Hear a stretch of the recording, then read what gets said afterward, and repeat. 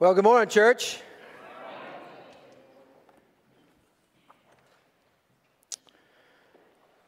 Imagine there's no heaven. It's easy if you try. No hell below us, above us only sky. Imagine all the people living for today. Well, you can try Lenin theology if you want, but the truth of the matter is there is a heaven and hell is a real place. You can't imagine it away. I thought long and hard about a lighthearted way to introduce this morning's message. I'm sure that really doesn't surprise you. If you've been around here at all, you know my approach to diving into a passage of Scripture is to introduce it with some illustration that kind of grabs you and sheds some light on where we're headed. I was hoping for a clever story or some joke to lighten things up as I speak on the serious subject of hell this morning. And I did find some illustrations that might have worked, but as the week went on and as I reflected on the subject, honestly, jokes no longer seemed funny.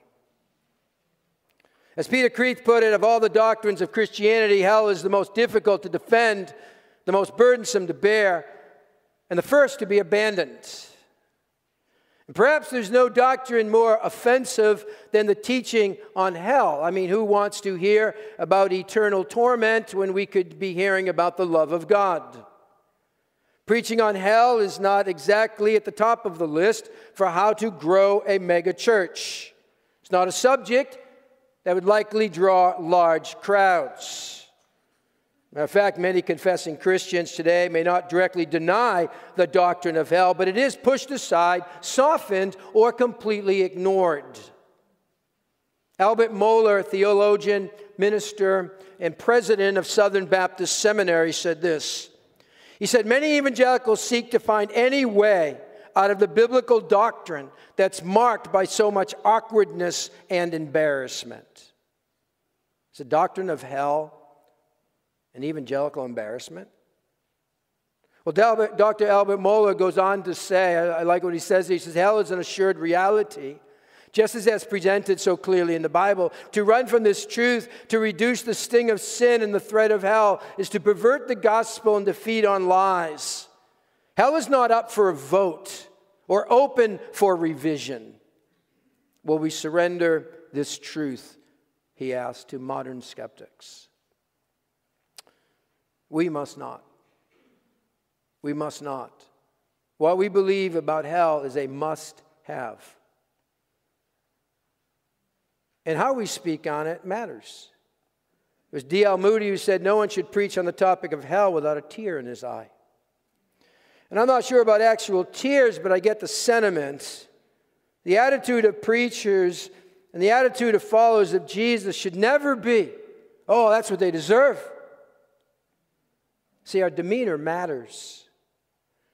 I'm reminded of Charles Haddon Spurgeon speaking to his students who were all preparing to be preachers.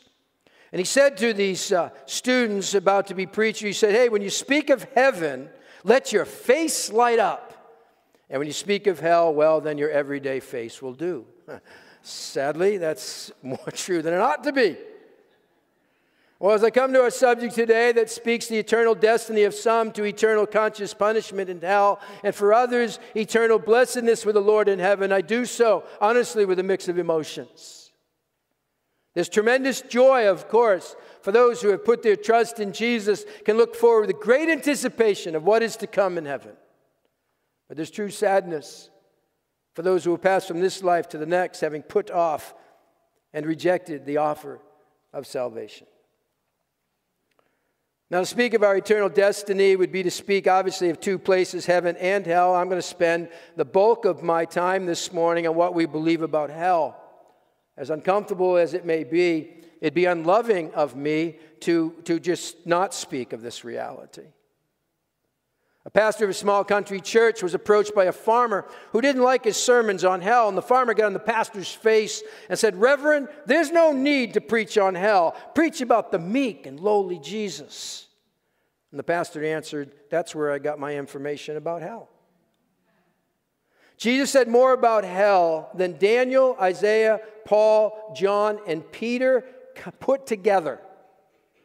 And so turn with me then to what Jesus says about it in Luke chapter 16. Luke chapter 16, and as you're turning there, I want to read Evangelical Free Church of America's statement of faith. It will be on your screen. It says, we believe that God commands everyone everywhere to believe the gospel by turning to Him in repentance and receiving the Lord Jesus Christ. It goes on. We believe that God will raise the dead bodily and judge the world, assigning the unbeliever to condemnation, eternal conscious punishment, and the believer to eternal blessedness and joy with the Lord, and the new heaven and the new earth to the praise of His glorious grace. Some of that's really tough to swallow. Well, it's with that statement right there that we wrap up our series on True North. And you being such a smart group, I'm sure you noticed that I skipped over our statement on our belief on the church, right? You all, yeah, you missed that one. Well, you know, that was intentional because I'll be doing a 7-week series in May on the church from selected passages from 1 Corinthians, so we'll come back to it. But Luke 16, what I hope you go away with this morning is this. Unless we come to grips with the stark reality of hell, we will not fully appreciate the depths of what Jesus did for us. Unless we come to grips with the stark reality of hell, we will not fully appreciate the depths of what Jesus did for us. All right, we're going to be looking at Luke 16, 19 through 31, and I've organized the material around scenes, 4 scenes to be exact. So scene number 1 is 2 neighbors who never met. Scene number 1 is 2 neighbors who never met. And so I hope you have, and you're looking at your Bibles here in Luke 16. And before we go to verse 19 in our passage this morning, I need to place what we're about to read into the bigger picture of what Jesus has been talking about in this chapter. If we were to go to the beginning of chapter 16, the first 8 verses, we would see there that Jesus tells a very clever parable with a surprise twist to drive home the point of using our resources for eternal gains. And Jesus then continues that thought of the absurdity of trying to serve 2 masters. See, it isn't just challenging or difficult to serve 2 masters, meaning God and the worldly possessions. No, it is impossible, he says in verse 13, to serve 2 masters. It's like trying to walk in 2 different directions at the same time. It cannot be done. That's what he says about trying to serve 2 masters. It cannot be done. It's impossible. And this got a strong reaction from the Pharisees who loved money, it says in verse 14. And Jesus then included some words about the authority of the Scripture, verses 16 through 18, which we'll end on in our section we're looking at this morning. He now, verse 19, tells them a story. Now, there's some discussion among Bible scholars and preachers whether this is a parable that he tells here, 19 through 31, or it's a real-life situation. I'll spare you the details. But in case you're wondering where I land on it, whether it's a parable or it's a real-life situation, I could point out to you that Jesus doesn't say it's a parable, which is often, though not always, is often the case when he introduces a parable. He doesn't say it here that it's a parable. I could also point to that in no other parable does Jesus give a name to one of the characters as he does here. So in that way, it feels more like a true account of 2 individuals. On the other hand, it does read like a story. It has the characteristics of the other parables Jesus taught. So then I lean towards it being a parable. So take your pick. It doesn't really change the point or points to be made either way. There's really no sense getting all hung up over this. All right, Jesus says, verse 19. That was all introduction. Verse 19, Jesus says, there was a rich man who was dressed in purple and fine linen and lived in luxury every day. At his gate was laid a beggar named Lazarus, covered with sores, longing to eat what fell from the rich man's table. Even the dogs came and licked his sores. gross. Well, we have two neighbors who might have lived close to each other, but their lives could have not been further apart. You have the rich man here who flaunted his wealth. He wore the best and most expensive clothing. Purple in that day was the most expensive dye, and it was really reserved for royalty and the wealthy. And white linen, that was a luxury. And so this rich man, he was into conspicuous consumption. I think, the rich man would have felt very comfortable living in our day in America. I mean, he was the epitome of the American dream. He had it all. He had it all. His neighbor was a poor man named Lazarus, not to be confused with the man Jesus called out from the grave. But this man, Lazarus, he had nothing. He didn't even have use of his legs. As the verse says, he was laid there or brought there. He didn't walk there. He was brought there. He had sores on his back. He was malnourished. He was so hungry, he just wanted to get his hands on the trash. Because by the way here, in those days, the very rich would take a kind of a chunk of bread and they'd use it as napkins. Use that chunk of bread as a napkin to sop up all the grease and the dirt on their fingers. And then they'd take that chunk of bread and they'd throw it on the floor under the table. That's what they did. It says Lazarus would have done anything just to have some of that dirty, grease-sopping bread. Oh, Lazarus was barely hanging on, but he was a survivor. Now, the name Lazarus is not incidental. Perhaps that's why, if it is a parable, Jesus gave this man a name. The name Lazarus means God has helped. God has helped. Everyone listening to this story and heard Lazarus and go, that means God has helped, would have said, how in the world is God helping this person? God has helped? Well, by this world's standards, he's not blessed by God. In that day, especially among the Pharisees, it was commonly believed that to have wealth and possession meant God's favor was upon you. They equated wealth as proof of God's blessing. There's nothing new under the sun. There's still teaching out there today that says the same thing, right? We call it the prosperity gospel. And if you have this, then you're blessed by God. That's how some of that teaching goes. Well, I don't want to go on a side road on that one. But Jesus here, what I do want to point out, he gives this poor man dignity by giving him a name. The rich man who made a name for himself in the world, he went nameless. He went nameless before God. Now I pause here and ask the question, and I ask myself the same question. What do you base your identity on? How much of your time and effort is given in this life to status and recognition? Are you living as a driven person, driven by the philosophy, you probably heard it, get all you can all you get, then sit on your can? Some are living for that. Is that what you're going after? All right, scene 2. Death changes everything. Death changes everything. Lazarus and Nameless, they share one thing in common. Death. Woody Allen said, I'm not afraid of death, I just don't want to be there when it happens. Okay, I don't think you have any choice. Verse 22, the time came when the beggar died, and the angels carried him to Abraham's side. The rich man also died and was buried. Did you see it? Death is no respecter of persons. Time came when they both died.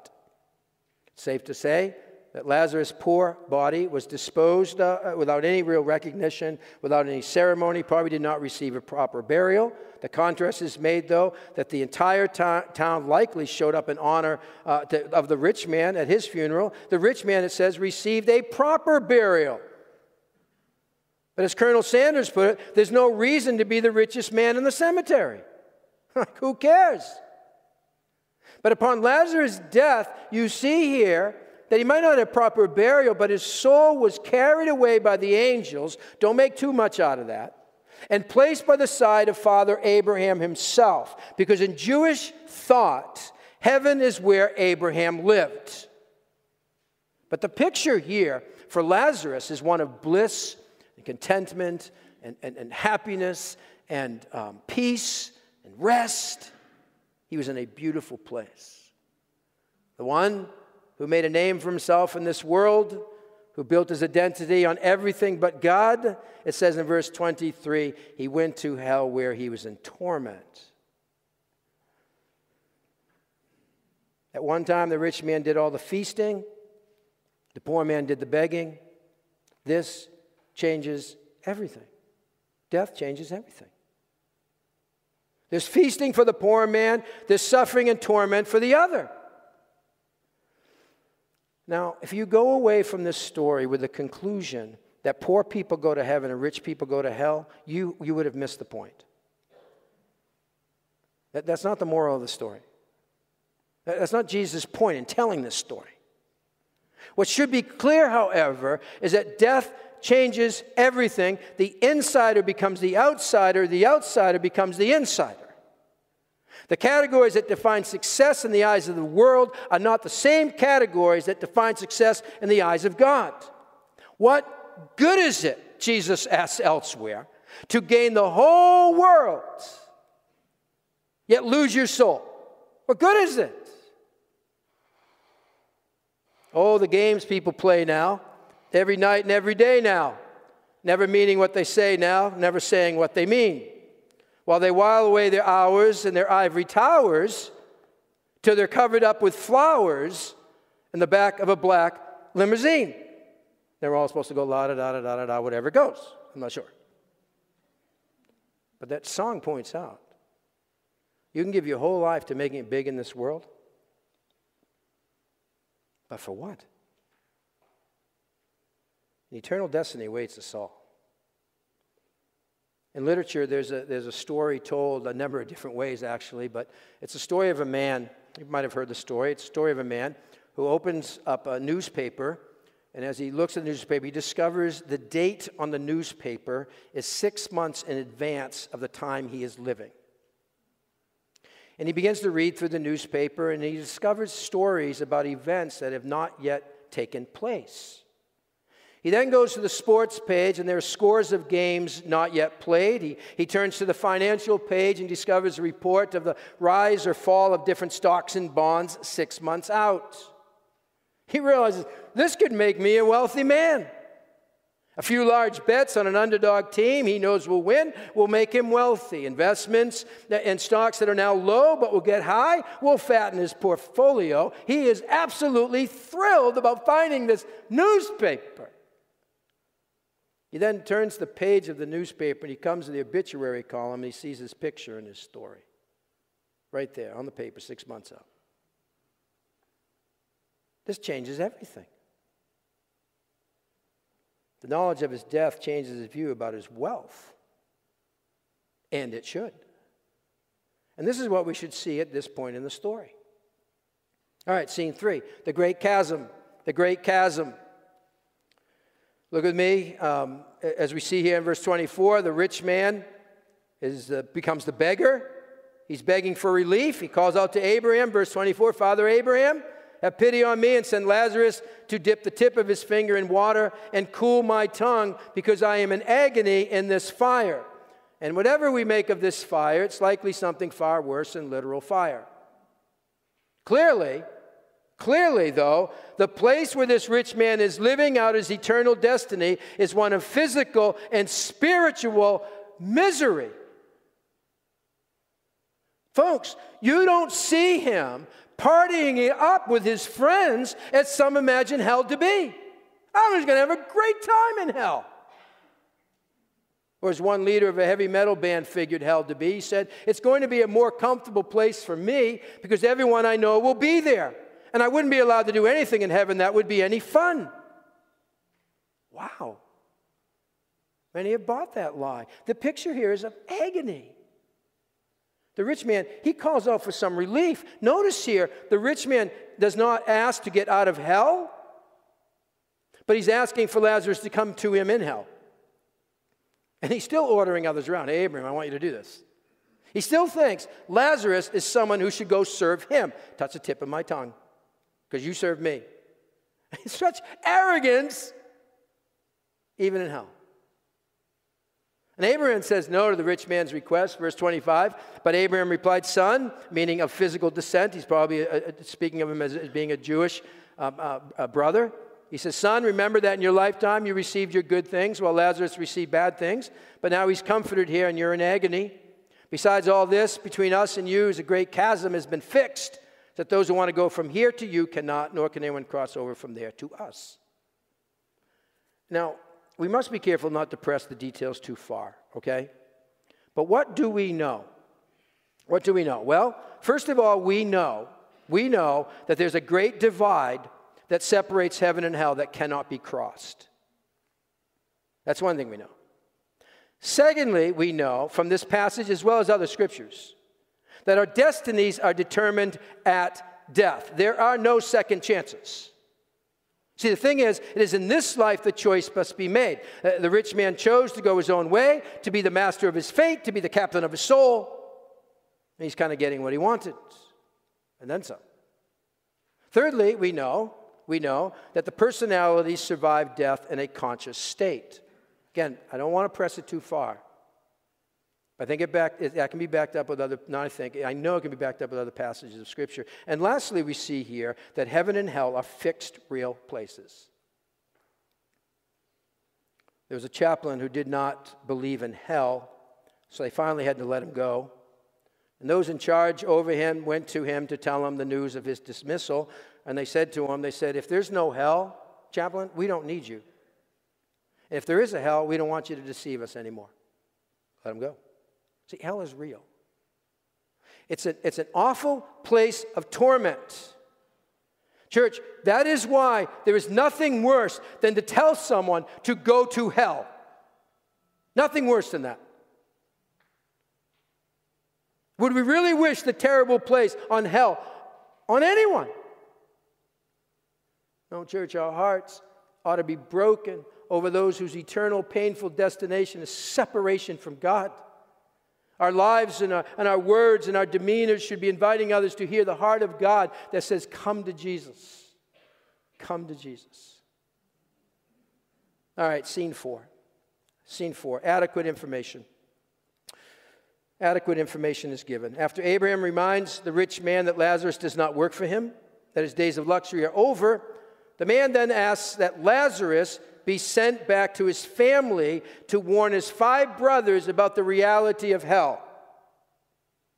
So verse 28, he says, and I beg you, Father, send Lazarus to my father's house, for I have 5 brothers. Let him warn them so that they will not come to this place of torment. Now, at first pass, it seems as though this request is coming from a heart of compassion, wanting to spare his 5 brothers the torment he is experiencing. And there certainly is a touch of that. There is. But think with me on this. I also wonder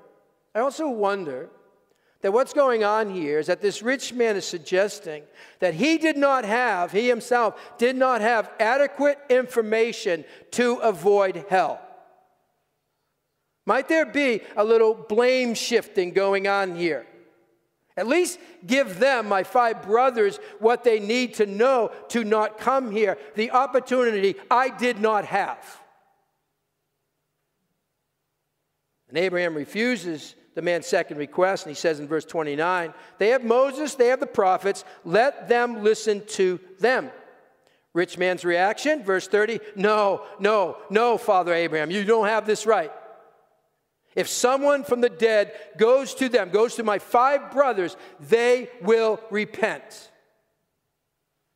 The man's logic is that his 5 brothers would see someone such as Lazarus come back from the dead, that they would then repent and they would believe. That's his logic. His deduction is they don't have adequate information to escape hell. They need to see something miraculous.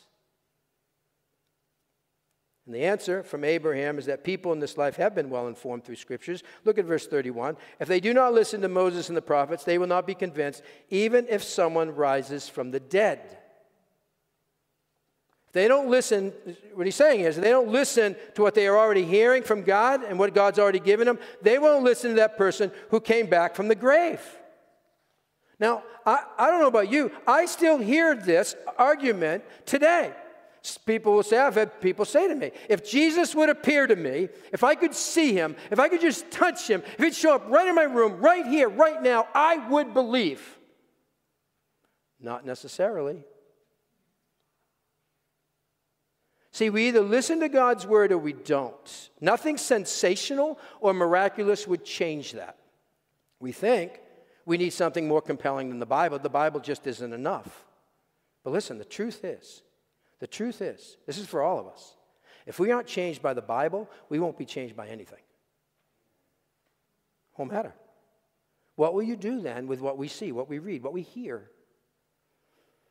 On April 2nd, 1801, during the Battle of Copenhagen, the British fleet was attacking the combined navies of Denmark and Norway. 3 British ships ran aground. So the Admiral Hyde Parker sent word by the flags to Horatio Nelson, who was in one of those ships, to break off the engagement and withdraw. Retreat. Get out of here. That's an order. But mesmerized by the thrill of the battle, Horatio Nelson ignored the command to retreat. He said to his people, "This day we may all die, and it will be glorious," as these cannonballs were smashing into his ship. When pressed again by his first mate to respond to Parker's order, Nelson told his flag captain, Thomas Foley, "You know, Foley, I only have one eye. I have the right to be blind sometimes." And then Nelson held up his telescope to his right eye, which was his blind eye, and he said, I don't see any signal. I can't see any orders." Now, matter of fact, that's where we get our phrase, turn a blind eye, right there. Which means to ignore undesirable information. I don't really want to see that. I don't like what I'm hearing right now. Can't see it. And many people today are like Horatio Nelson in life. They've heard the message, they've heard the gospel, but they put the telescope up to the blind eye and they say, I can't see it, I don't understand it, this just doesn't make sense. Are you looking for more proof? Don't turn a blind eye. Jesus offers a much better destination. He says what we need to know right here. Now, Jesus' words here, of course, are prophetic. He says, even if someone rises from the dead, they wouldn't believe. It's prophetic because, as we're going to celebrate in a couple of weeks, Jesus did rise from the dead, but people still didn't believe. And I often wonder, this is kind of just where my mind goes, that when Jesus rose from the dead, that he didn't go to Pilate's house, ring his doorbell, and go, surprise, here I am alive. He doesn't do that. I think I would have done that. Why not reappear on one of Pharisees' front porch? Just kind of sit there, he goes by and go, or in front of the Sanhedrin. Because Jesus' appearance after his resurrection was irrefutable. But countless people still refused him. There have been times that I have shared the gospel with someone, and honestly, I would call it a slam dunk explanation of the gospel. And they're nodding and they're going, yeah, no, that all makes sense. And I'm going, this is it. They're gonna come to Christ. And they go, no, I don't want to put my trust in him. And I go, what? It isn't for lack of information. It's a matter of choice. It's an act of the will. The choice is our choice, but that choice will determine our destiny. We can reject him or we can trust him today and know that the end of this life means eternal life in heaven, or reject him and know, or put it off and know where our destination is. All right, I know this isn't an easy topic. Believe me, it wasn't easier to preach on than it was for you to listen to it.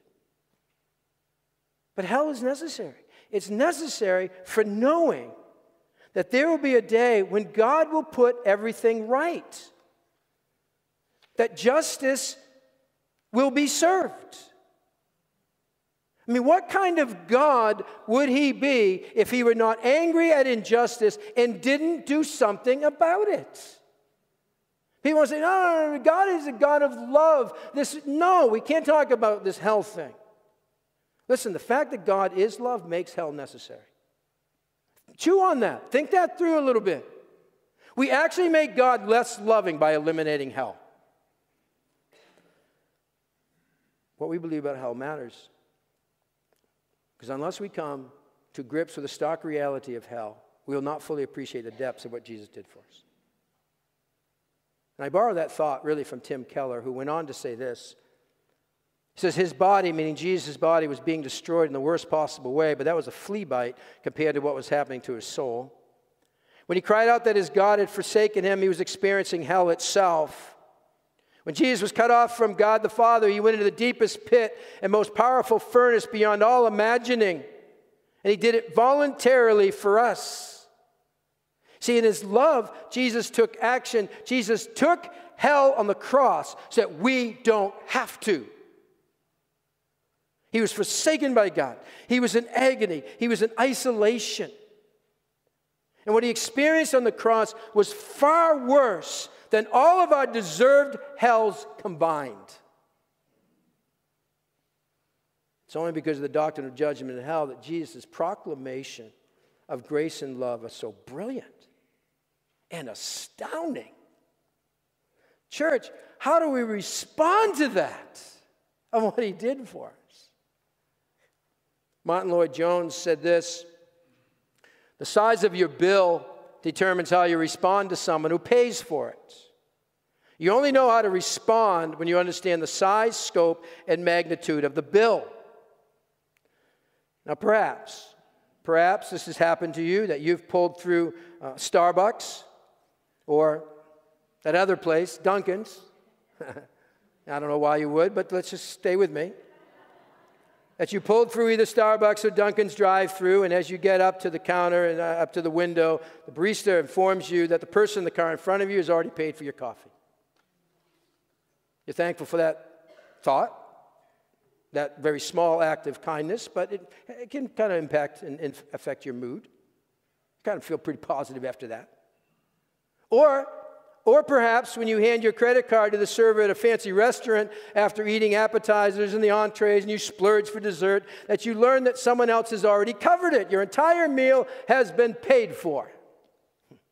How do you respond to those moments? Likely will be different than your cup of coffee being paid for. Okay, let's go one more. What if someone paid the full balance of your house mortgage? That would dictate a different response to the one who paid your debt.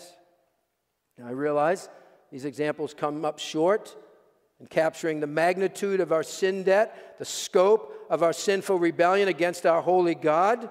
But Christ did more than pick up the tab on our coffee or pay our dinner bill or even our mortgage. It was a bill we could never, ever, ever pay. Ever. Our response, church, our response, let's not live as though that he only covered the price of a cup of coffee. Follower of Jesus, don't turn a blind eye to what Jesus now asks of us in response to what he has done for us. Don't turn a blind eye to that. He took my sins and my sorrows. He made them his very own. He bore the burden to Calvary and suffered and died alone.